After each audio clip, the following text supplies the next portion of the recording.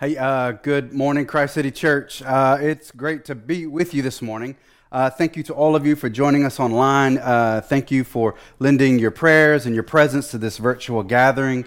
We've got a few folks here in the office. Grateful to have a few more folks with us. It is an honor to be among you today.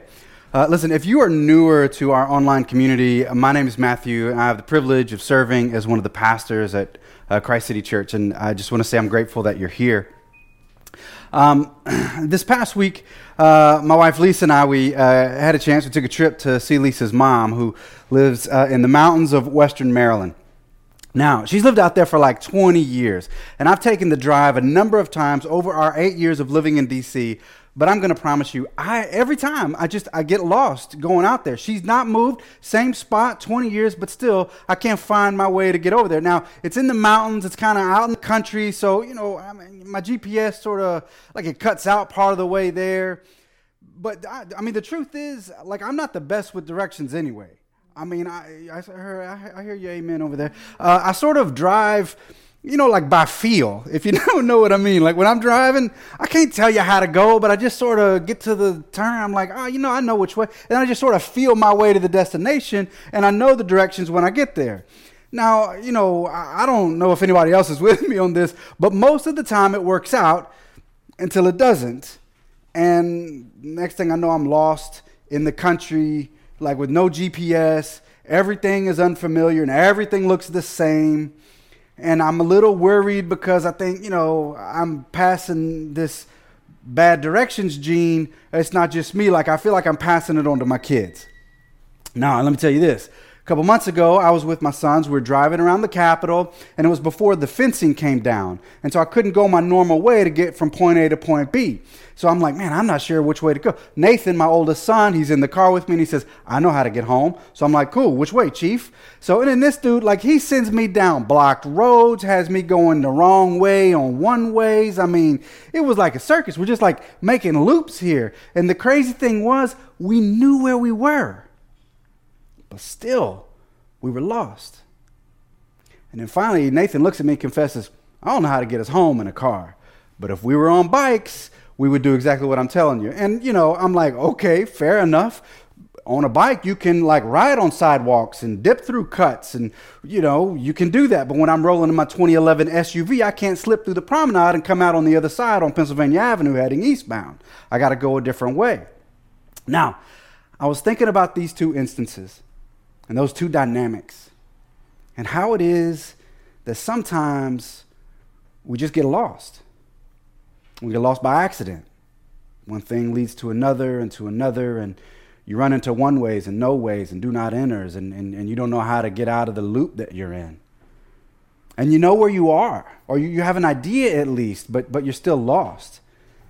Because you can be lost in a familiar place, but it's lost nonetheless. Other times we get lost and it's actually on purpose. It's on purpose more or less. We didn't do what was in our best interest. We didn't follow the advice or the wisdom or experience of others. And going on our own ways, it didn't lead us to the spots that we wanted to arrive at. And things are just so unfamiliar. We don't know which way or ways to go, and so we're lost. It's in those times where we just need someone to either guide us forward to the place where we want to get to, or someone to take us back to the last clear spot where we knew where we was and where we needed to head. The book of Galatians is a letter that was written by the Apostle Paul to people who had gotten lost. They just lost their way in their journey of faith. They started out okay, but then they took some familiar paths that only took them to familiar places, and it wasn't taking them to the destination of faith and faithfulness that God had intended and had in store for them. So they were lost.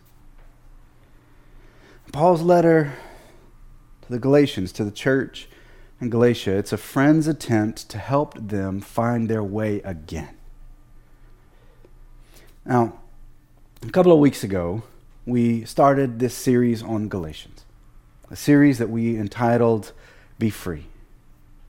And the title comes from one of the prevailing themes one of the central themes of Paul's letter. It's a prevailing reminder, an ongoing set of directions from Paul to the church community in Asia Minor. Be free.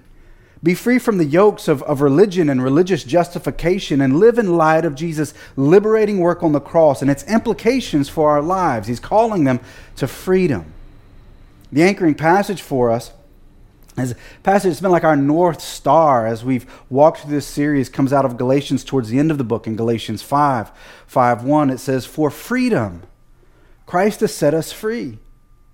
Stand firm, therefore, and do not submit again to a yoke of slavery." Let me repeat that. Galatians 5:1. For freedom, Christ has set us free. Stand firm, therefore, and do not submit again to a yoke of slavery. Say, for freedom. To reset the table, a few reminders. First, a reminder just that Paul is writing to a collection of churches in the province of Galatia, which is located in ancient Asia Minor, or rather in the modern day country of Turkey, in the central part of Turkey. Paul is writing from prison. These churches in Galatia, they were originally founded by Paul during Paul's ministry in the region. However, in the days since their founding, they've come under the influence of unorthodox teaching from a group that is referred to in biblical scholarship as the Judaizers. Now, what they've begun to teach in the Galatian churches is that in order to faithfully follow Jesus, one must essentially become Jewish, in addition to placing one's faith in Jesus. Practically, they're requiring Gentile Christians to become circumcised, as well as observe some other aspects of Jewish faith, in addition to professing their faith in Jesus. Now, in short, what the Judaizers, they are adding aspects of Jewish religious observance to faith in Jesus. It's Jesus plus other things that saves you. It's Jesus plus rituals, Jesus plus deeds, Jesus plus, Jesus plus. And it's this addition to Jesus that Paul is addressing quite forcefully in his letter to the Galatians. Paul appeals to, in the letter, he's appealing to theology, he's appealing to logic, he's appealing to experiences, all of which in order to get his point across that salvation in Christ comes by faith alone, in Christ alone. It's not Jesus plus. And any other additions to this, they are a form of religious and spiritual slavery, a slavery that Jesus abolished on the cross. And what Paul wants the church in Galatia to know, and by extension us, he wants us to experience the full liberation, the full freedom that Jesus offers. Paul wants to walk the church in Galatia out of the land of the lost that they have been led into by the Judaizers and back to the way of Christ-purchased, Christ-offered, Christ-giving freedom. Now, there gets to be some technical language in here, so let me review some of this. In the previous 2 weeks, Justin and Andrea, they've been helping us examine Paul's opening arguments, where he's positioning the difference between law and faith. For Paul, on the one side of the ledger is the law, and on the other side is that of faith. And for the sake of our time this morning, or when you hear or whenever you read in Galatians the word law, you can think of the Ten Commandments. You can think of all of the laws that are given in Deuteronomy and Leviticus. You can think of the simple lists of laws and then the more complex lists of laws. They are all the culmination of all of the things required of Israel to live in a manner pleasing to God. In the first 5 books of the Bible, in Genesis, Exodus, Leviticus, Numbers, Deuteronomy, there are 613 different rules laid out for the people of Israel to follow. Now, something to keep in mind, just to say that the Bible is not a rule book, but rather it's a storybook. Now, of course, as soon as you say that, you're probably thinking, but Matthew, look, you just said that in the first 5 books of the Bible, there's over 600 laws. And, I can't do the math real quick, but that's something in the neighborhood of 122.6 laws per book. And you would be right. But here's the thing. The Bible is ultimately a story of God's work to redeem humanity and renew creation. For those of you that have been participating in our recent seminar on understanding the Bible, you'll be familiar with some of this language. In the seminar, one of the things that we discussed was the ways that the Bible holds together as a single narrative with a single story aimed at communicating to humanity God's love and purpose for restoring humanity into right relationship with God, with others, and with the world around them.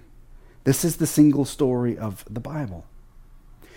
In the Old Testament, the way that the story unfolds, particularly in the first 5 books, is that humanity rebels against God and God's love, and does so repeatedly.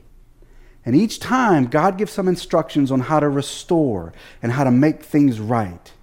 Things are made right, and then Israel rebels again, and God returns and he heals, and he gives additional instructions on how to live in a way that displays their love towards God and God's love towards them.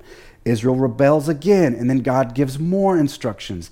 And it's in this cyclical pattern of rebellion and restoration that this expansive list of laws gets established. Sometimes the laws, there are ones that deal with personal holiness. Other times they're laws that deal with interpersonal dealing. Sometimes the laws are ones that deal with matters of justice or economics or compassion.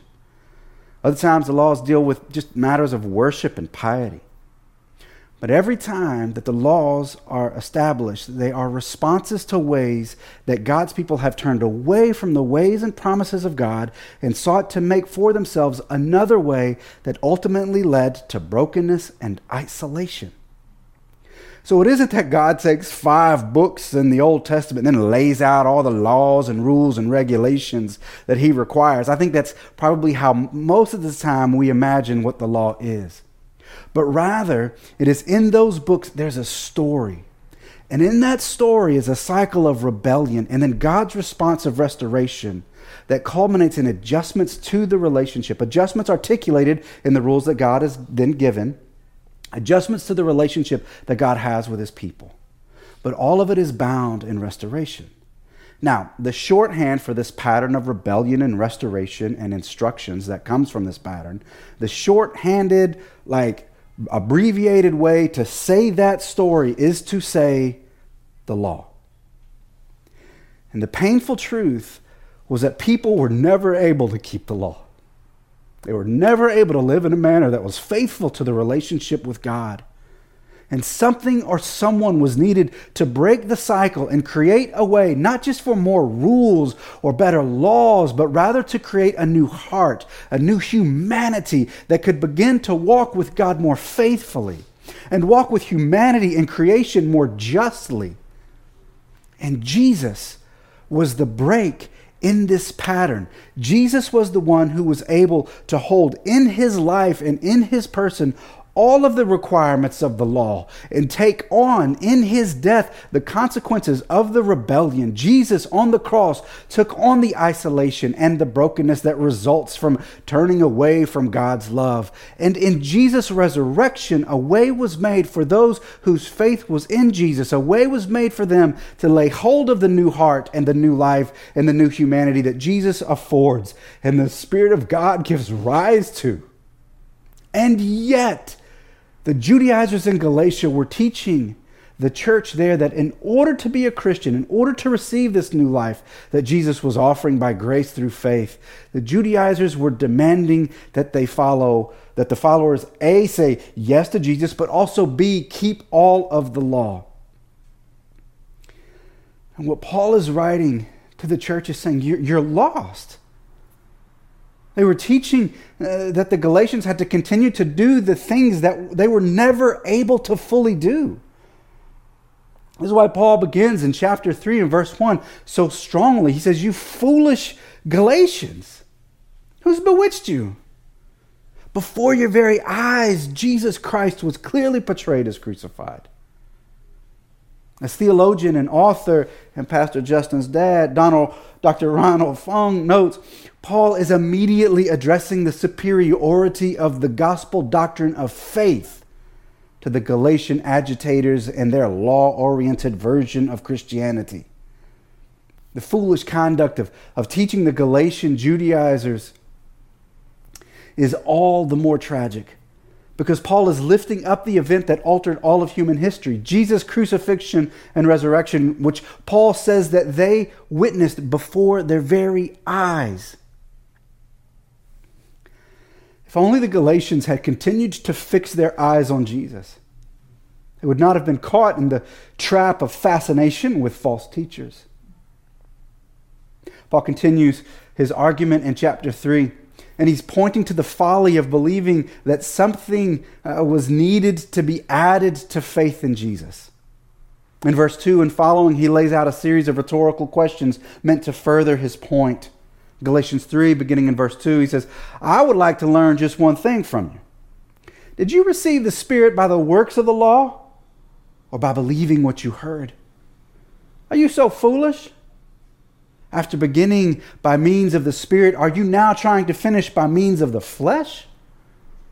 Whereas in Galatians 2, Paul is showing the difference between law on the one hand and faith on the other. Now in chapter 3, he's furthering his argument by similarly showing the work of the Spirit of God on the one hand and the work of the flesh, or the work that one does on one's own apart from God on the other.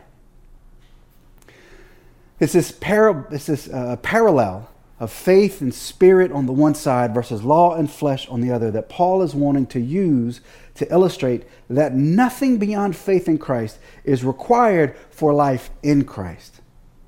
Paul is reminding the Galatians and us that the work of salvation, the work of freedom and liberation, it's always the work of God. It is always initiated by God, and it is always sustained by God.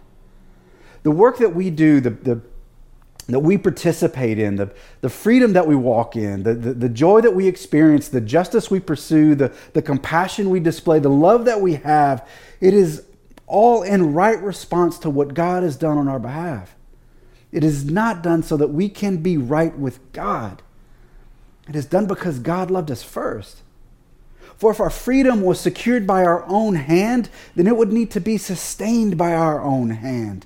And as the Bible consistently shows, goodness, as our lives consistently show, we don't have the best righteousness, justice, love, compassion, mercy, sustaining power. But thanks be to God that God does. Another way that I've heard it said from other preachers is, whatever is started in the Spirit will be sustained by the Spirit. But whatever started in the flesh has to be sustained in the flesh. In his commentary on the book of Galatians, Anglican Bishop N.T. Wright, he tells the story of a French acrobat, Charles Blondin. Charles Blondin executed a series of tightrope walks across the Niagara Falls in the summer of 1859. I'm afraid of heights. I wouldn't even go and watch that, to be honest with you. Blondin walked across at different times. He cartwheeled across on a tightrope that stretched across Niagara Falls. He drove a wheelbarrow across. One time he walked all the way from Canada to the United States backwards on a tightrope. But on one occasion, he took a buddy of his, a guy named Harold Colcord, took him on his back, and piggyback walked him across on a tightrope. With Harry clinging to Charles Blondin's back, they slowly made their way across. Newspapers that were reporting at the time, they said that a few of the guy wires began to snap as they made their traverse, but nonetheless the rope held and they made it across. Wright goes on to say, and reflecting on this old story, he says, now suppose halfway across the man said to Blondin, hey, look here, thanks for getting me going on this, but I think I'd do better if I can go the rest of the way by myself. You can let me down. I'll walk from here. The thought would have been absurd. Best thing that the man could do was to cling to the one that got him going in the first place. For how he started was going to be the best way for him to finish. Jesus alone saves. Jesus alone sustains. What the church in Galatia was considering, it was just that. Though they realized Jesus was the one who got them going on the road of faith, they began to believe that they could still manage better under their own strength. And in that belief was the cycle of tragedy that was Israel's story since the book of Genesis. Galatians is also a cautionary tale to us. There certainly is a working out of our faith. There are things in our lives that are produced as a result of our faith in Jesus. The work of outward justice, or the work of inner healing, the work of seeing God's beauty in the world around us, the work of pushing for things like affordable housing and education equity, the work of seeing others come to faith. Though we participate in it, it's not ours to do on our own, and it certainly isn't what qualifies us in the eyes of God. Yes, God calls us to the work. Don't get it bent. It is part of the life of a follower of Jesus. But it isn't what gains us entry into God's family or provides the pathway to citizenship in God's kingdom. If we believe that it is, if we believe that our work for humanity in the name of God is what opens the doors of salvation, then it seems as though Paul would call that a different form of circumcision. But rather, we engage in that work that stirs our souls and at times even leaves us exhausted. We faithfully engage in this work of faith from a place of freedom that is found in Jesus and sustained by Jesus through faith in Jesus. In Luke's gospel, Jesus describes his work in this way in Luke 19:10. He says, "I have come to seek and to save the lost." Sometimes we get lost by accident. Sometimes it's on purpose. Our own stubbornness or forgetfulness or whatever the case. Sometimes it's just hard to believe that all Jesus asks of us is to believe in him, to trust his love, to trust his embrace of us just as we are. We're tempted to think that it's our work, our effort, our ingenuity that is a prerequisite for God's full love of us. And if we're not careful, we'll erect other requisites that others have to accomplish before they can join us in God's work in the world. But none of that is the case. Paul tells the Galatians and us that the gospel is that God loved us first and continues to love us first. And what we're invited into is that love. And all we bring is faith in Jesus. It doesn't even have to be a strong faith. It don't have to be like a robust faith. It can be a weak faith, a faith mixed with doubt, new faith. It can be like faith with questions and faith with objections. Because it isn't even the quality of our faith that matters. It's the object of our faith, which is Jesus. And that is what finds us when we're lost. That's what sustains us when we're weary. That's what we cling to when the tightrope wires seem dangerously thin. That is what saves us and frees us every single time. I pray that this morning that whatever it is that you have sought to cling to other than Jesus, your work, your justice seeking, your disciplines, your dedication, whatever it is that you have felt justifies you in the eyes of God, I pray that you would lay those down and cling relentlessly to the Jesus and to Christ alone and experience the freedom of his love toward you. And then from that place, from the place of freedom, then God invites you into a life of loving others, of loving our world, into a life of peacemaking and justice seeking and compassion giving and disciple making. There'll be time for that. But above all, cling to Jesus and his great love toward you. For it is Christ and Christ alone that offers freedom in the deepest parts of us.